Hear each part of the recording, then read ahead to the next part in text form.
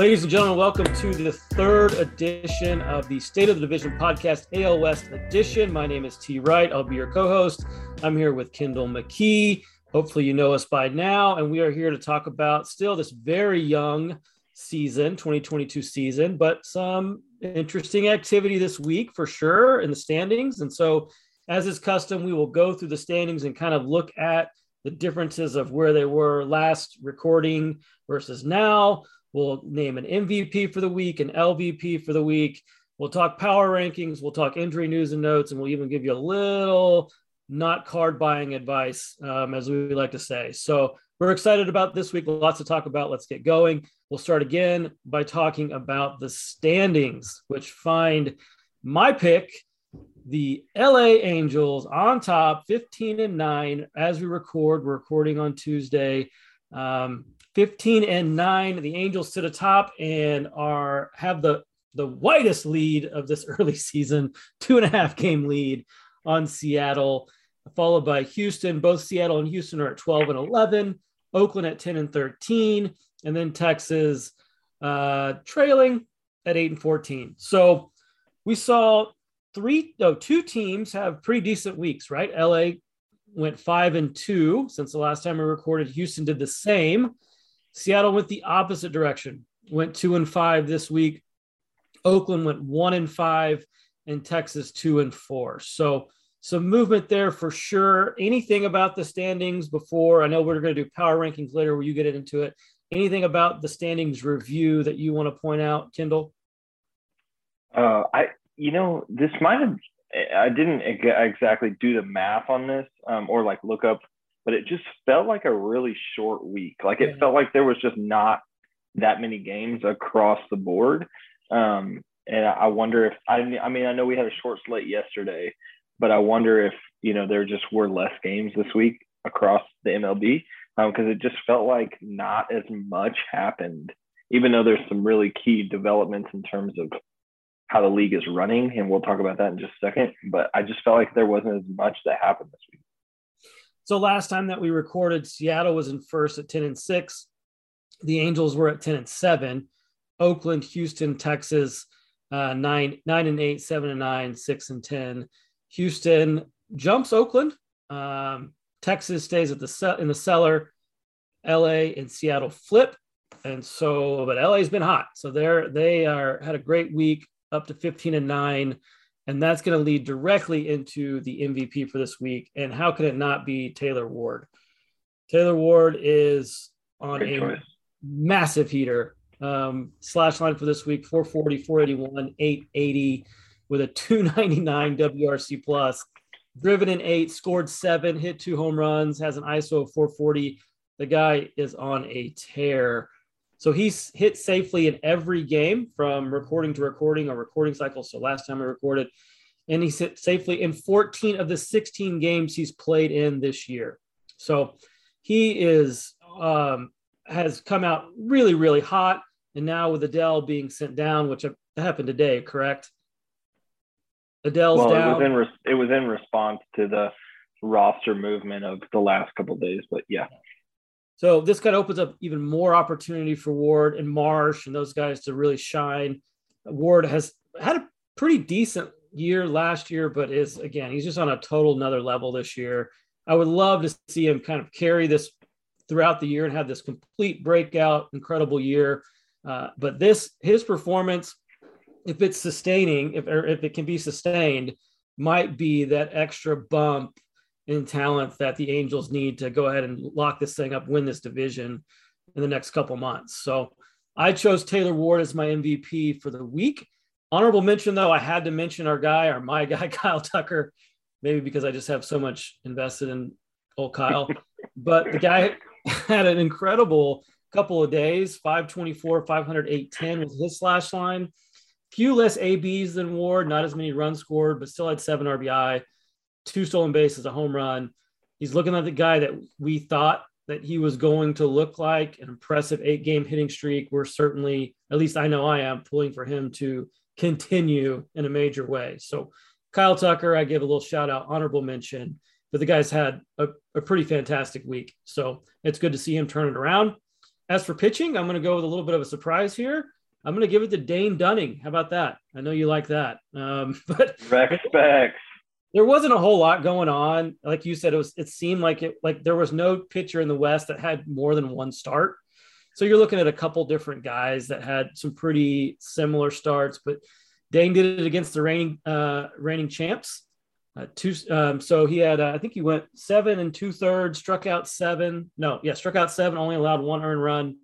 And, finally, if you look at his first couple starts, he seems like he's finally getting stretched out. He can go a little bit longer. So no walks in the outing. A solid performance from Dane. So that was good for the Rangers. Do it against the Braves as well. The least valuable pitcher I'm going to give to Eugenio Suarez. The guy had 1 hit this week in about 25 at-bats. He reached base 3 times. He struck out 11 times. A really, really rough week after a pretty decent. I'm just so glad it's not Mitch Garver. Yeah. Suarez had a pretty decent start to the year. I think he hit in the first 11 of the first 13 games and then just fell off a cliff. But that's going to happen. So, but he needs to turn it around, and so does Seattle. They're kind of on a little bit of a skid here, so hopefully that doesn't persist too long. But least valuable player, Mr. Suarez, congratulations. If you're listening, which we know you are, I'm not apologizing for it, but I just know that I can sympathize with it because I had many weeks where I was 1 for 25. So right there with you, buddy. Least valuable pitching. I'm going to go with Oakland staff, we did Houston staff last time, but they had a couple guys that got roughed up pretty bad. Dalton Jeffries gave up 6 earned runs in 5 innings, and then Frankie Montas pretty much did the same thing. Dalton was against Tampa Bay, Montas against Cleveland, which Oakland got swept by Cleveland this past weekend. So those guys did not have very good outings, and it hurt Oakland, and they had a pretty rough week this week. So I'm going to give their entire staff the least valuable player. So that's a look at the standings. Let's a look at MVP and LVP. Any comments on my selections? No, I think Oakland is, and I'll talk about them in just a second, but it's a wreck over there, man. Yeah. And that's what we were expecting. We all kind of got a little excited at what we saw at the beginning, but honestly, where were they at again? They have 10 wins so far this season. I didn't even expect it to be this good. I was thinking 10 wins through like June. Not really, but I mean, they might have 10 wins through June. Like, you never know. Like, you can go on a just terrible streak from here. Yeah, so Oakland is rough, but I'm going to turn it over to you. You do the updates for the rosters, injuries, news, notes, any things you want to point out there, then into your power rankings. Yeah, sure. So last week I kind of broke it down team by team in terms of looking at the injuries / roster moves that potentially happened. But so there's a caveat here, like there hasn't been a super whole lot that has happened, right, but there's been a massive event that has happened this week, and that is the rosters have been cut down from that 28 that the MLB agreed to, that every club would start with 28 active players on their team to start the season for the month of April. Well, as soon as that clock turned over to May, that went down to 26. So it went from 28 to 26. So every team lost 2 active players on their roster at the major league level. So a lot of teams didn't play yesterday, like what we said. So a lot of those things, like for instance, Jo Adell is happening today. So the notable ones that kind of have been sent down, like Allen got sent down from the Athletics and stuff like that. But like, that's not notable. Like, you probably don't even know who Allen is, to be fair. But like Jo Adell is probably the biggest move of the week. Outside of Robinson Cano, it's definitely the most like news oriented send down because Jo Adell was, he's thought to be that third outfielder before the additions of Marsh and Taylor Ward. Taylor Ward was a third baseman, and I think if I'm thinking of the right guy, if I'm thinking of the right guy a couple of years ago, I think he came up as a catcher. Like, I think he came up as a catcher, ended up going to third. Now he's in left, so it's like he's just trying to get him further from the plate. I don't know what that says about his defensive abilities. You're just wanting to get him further away. But, he's definitely earning a spot with his bat. Yeah, I could say more offensive abilities than defensive, but anyway. Yeah. And that's what you often find is if a guy's bat is making him eligible, he's going to find a place to play. And I mean, think about an outfield that has, the possibilities of Trout, Ward, Marsh, Adele, and Shohei, if you had to put him out there. And there's other guys on that team. Like, this is why they made some significant roster moves in the offseason that were frowned upon. So, anyway, so Joe Adele is the biggest roster move going down. Willie Calhoun also went down as well for the Rangers. He is a situation as well where he was a kind of defensive list, and they wanted him to be in the roster, but his bat just 5 seasons into Texas. The reason why I'm bringing it up is not because it's Texas related, but because of how it's happening. He's actually asked for a trade request. That's not very common in baseball, but like through reading articles that they've put out, the Rangers media team has put out, every single person that I've read that's close to the club has said, like Evan Grant specifically, has said like he's said it respectfully. Like he went about it and saying like, I'm 27, I'm not 22 anymore. I need to find a place. And so actually I wrote an article about it yesterday, but my top spot that he can end up this season in a trade destination if he goes down to AAA and rakes is Oakland. I think he would fit really well there. It's a guy, I mean, they have the kind of the equity of time to kind of let some guys move around like that. I think they move on from some of their aging contracts like pretty early in the season and kind of get some, some experimental stuff going on. Sure. Yeah, so I could see that potentially being a cool little thing for the AL West. The Mariners are still struggling with some COVID stuff. They're still like those guys are on and off of COVID. The Astros actually chose to bolster their bullpen with the 2 arms instead of their bench, which a lot of teams didn't do. So that just like some end of the roster guys got moved down. And I believe that covers. Yeah. What'd you say? No, that's really their weak spot, right? I mean, they need to do that. So, I mean, the Astros, for a team that could be so good, their bullpen is a struggling element of what they're doing. And I would imagine they make a big move for a decent bullpen piece at some point.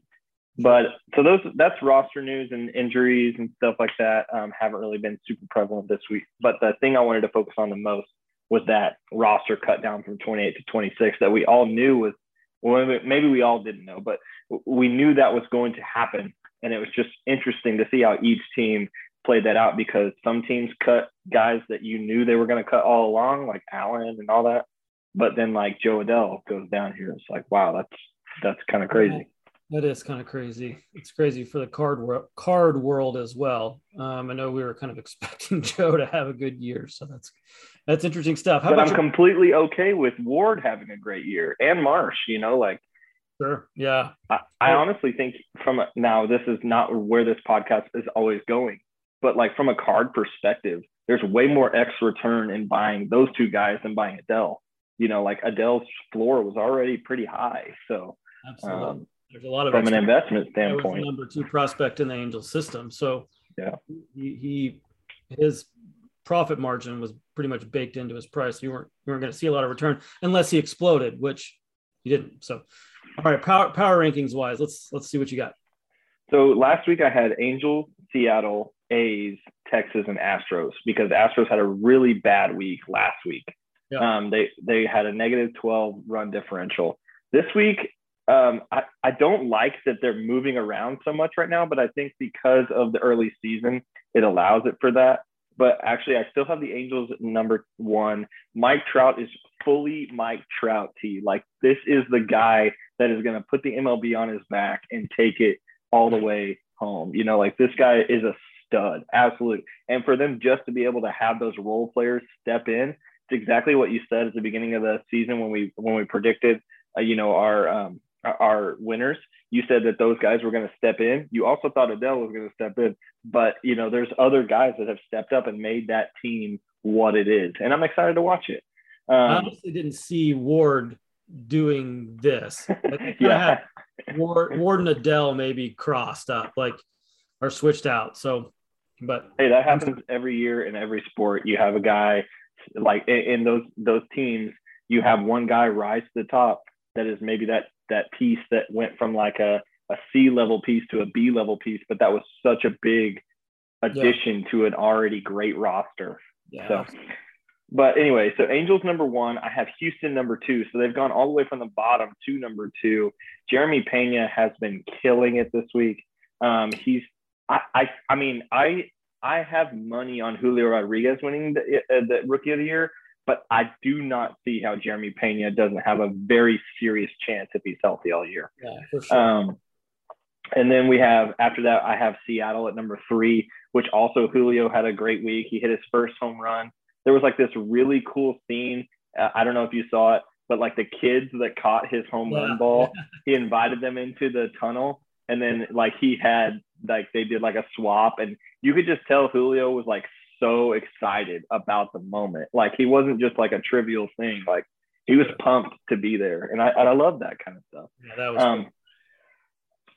And then right after that, I have Texas actually, which Texas doesn't necessarily deserve a 4th spot, but I think because of they were competitive, at least in that Braves series, really pushed it to the top. I think Semien having a 3 home run in a row, like 3 days in a row with a jack when he was kind of struggling to start the season, was a really big for the Rangers roster. Mitch Garver kind of crawling out of the desert. And then I know he only had 1 at bat, but my boy Sam Huff got an at bat and he drove in a run. It was great. But I could talk about the Rangers all day. I'm not going to do that. So I'm going to immediately move on to Oakland at 5. And the reason I have them in there is because they've kind of earned it by getting swept by the Cleveland Guardians. Not that the Guardians are bad, but I think, the showing that I saw the Rangers put up against the Braves was more of an eye test type, more competitive team than you look at what happened with the A's in Cleveland. And I think that's what kind of don't get me wrong. These are both very bad teams still. And I think that the Rangers are actually underplaying still. Like, honestly, I think the A's are overplaying still. And I think the Rangers are underplaying still. I think there's a A division in this league that has, the Seattle, not Anaheim, Los Angeles and Houston, but then there's like that B level group that's Texas, and then there's an F level group that's Oakland, and I think we're seeing that. Yeah, I agree with that. I think that's fair. I think that those are solid power rankings. We'll start to see these things solidify, and there won't be a whole lot of movement in probably a month or so, except for maybe at the top switching out 2 of the teams. I don't know if I think LA again. I'm a believer in LA. I think they're poised to be up there the whole year. I still think, especially what I've seen so far, I think they're going to win this thing. But we are a mile away from the end of it. But still, I just love what I see. But anyway, nothing's better than some superlatives and some like absolutes in the first month. The first month, yeah. So anyway, we'll keep tallies of who wins our MVPs and LVPs. We can look back at the year and kind of see who won the most. Yeah, that's a great point. It'll be fun. So those are the power rankings. We'll move really quickly into the cards we're going to buy. Again, we do another show at Just Baseball called Cardboard Consultants. So it's almost impossible for us to get together and not talk about cards. So who are you buying? We literally did it earlier today. Who are you buying this week? Bowman 22 in general, I'm buying or trying to buy right now. But I've really liked it, specifically from the AL West. I'm trying to find Jonathan Clase's Bowman first Chrome. Sure. I can't really afford his Bowman Chrome auto right now, But I'm looking for Clase. He's a guy in the Mariners system that I believe could be pretty outstanding. But at the same time, in that same news set, Dustin Harris from the Texas Rangers has an auto in it for the first time, and he's a guy that is in the top 10 first base prospects in baseball. Awesome. I was going to say Bowman 2022 as well, that the hobby's released tomorrow. If you're into breaking, find us on Twitter, wildcards_LLC. We will have breaks galore moving forward. The AL West kind of class in that product is not super strong. I was going to go ahead and suggest Max Muncy. I went to go and that's a good prospect. I went to go look for his Bowman Chrome first auto on eBay. One is already sold yesterday or 2 days ago for $180. Do not buy that. Wait, my goodness, do not. So buy should I sell my Max Muncy out of 250? You probably should. Now's the time. This is the highest the prices will ever be. Not will ever be, but will be for a while. So anyway, but Max Muncy is an interesting prospect, a guy that I would be hunting if you could get a cheap A's break spot. They aren't as expensive as the White Sox and the Rays and the Reds and all those other teams. So maybe target them, because if you pull a Max, you're going to get your money back. So anyway, Max Muncy, Jonathan Clase, the Mariners guys. So those are two guys you should be looking at and thinking about card wise. But that'll end it for us this week. State of the Division, AL West edition, number 3, episode 3. My name's T. Wright. This is Kendall McKee. We enjoyed it. We will see you guys next week.